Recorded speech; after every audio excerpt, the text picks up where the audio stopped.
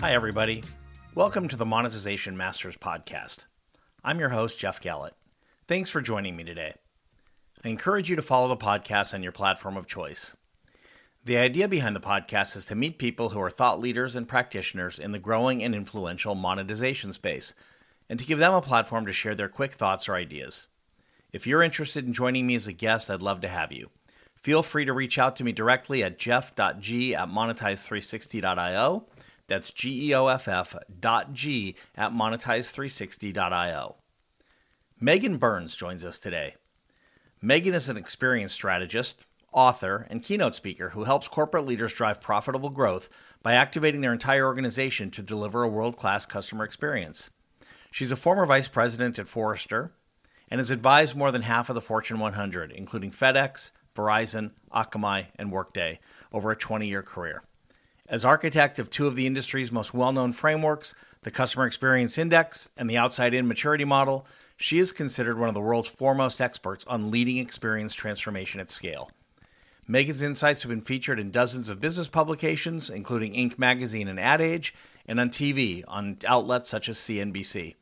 She's a popular speaker at events like the Wall Street Journal's Experience Management Forum, the Chief Experience Officer Summit, and the CXPA Insight Exchange.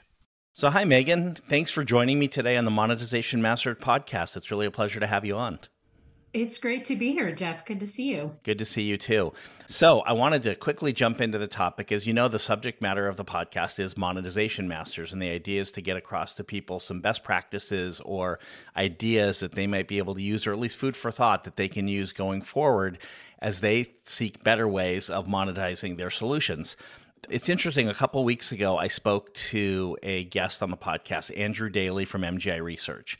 And Andrew shared data, and he threw it across as a data point in the podcast. We didn't really go deep into it, that 30% of all interactions with a customer service organization have something to do with, and I'm making quote marks, I have a question about my bill.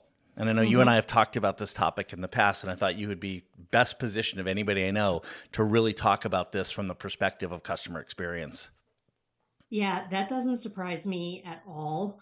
And there are a couple of different reasons that I think that's probably the case.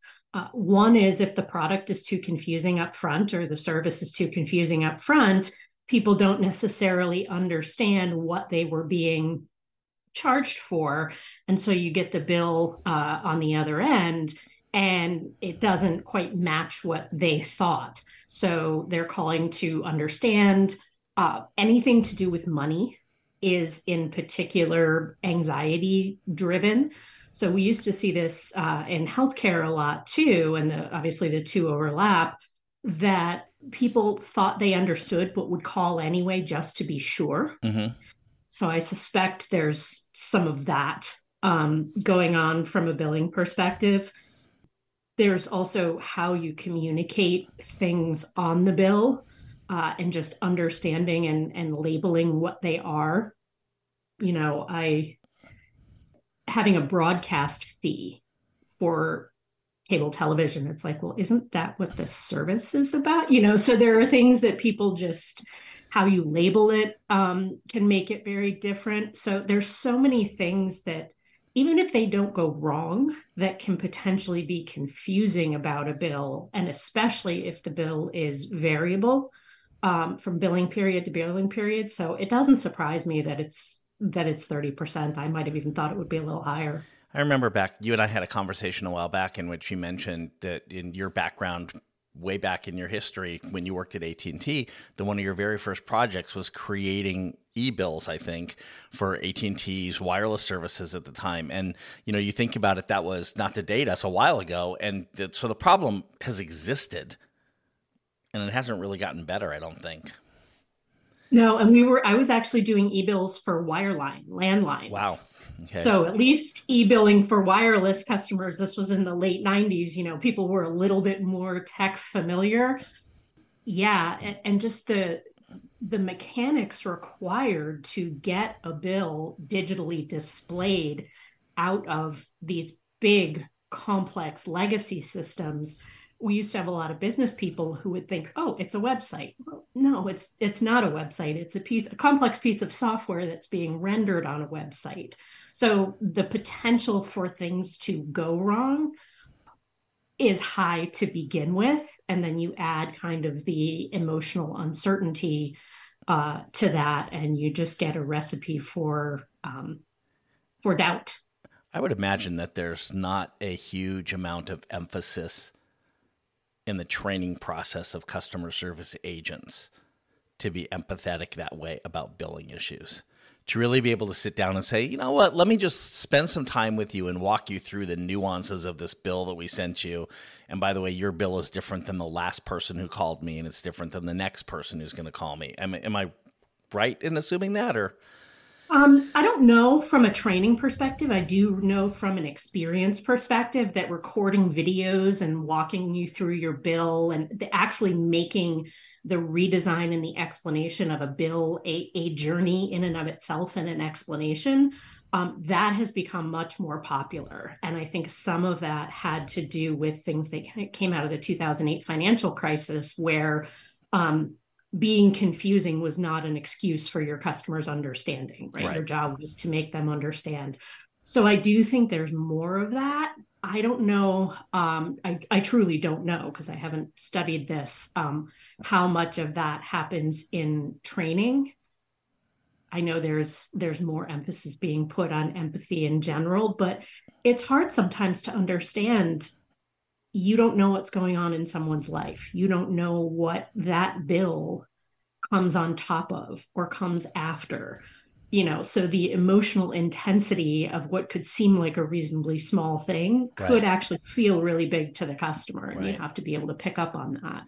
So another thing that was interesting to me is when Andrew was talking about it a couple of weeks ago, the context that he was talking about it from was, and it was funny to me, as you know, my background coming out of the customer experience space where you're at, and his premise was that so much money has been spent in customer experience, and it started off with just making the website better, kind of what we were talking about before, the world I lived in for a long time. And so much of that has now migrated into, let's make the entire operation of the company as frictionless or friction-free as we possibly can. But his sense is that people are not necessarily recognizing the connection of the billing process to that in terms of somewhere that they should invest money in. It's like, we generate the bills, we get paid for the bills, we'll fix it, but it's way down the road. His premise was it should be something that should be focused on a little sooner than later. I absolutely agree. And I think it's, a billing experience, I will say rarely, I won't say never, but it's rarely the make or break thing that says, I'm never going to do business with you again. But it can definitely be chipping away and an erosion of trust.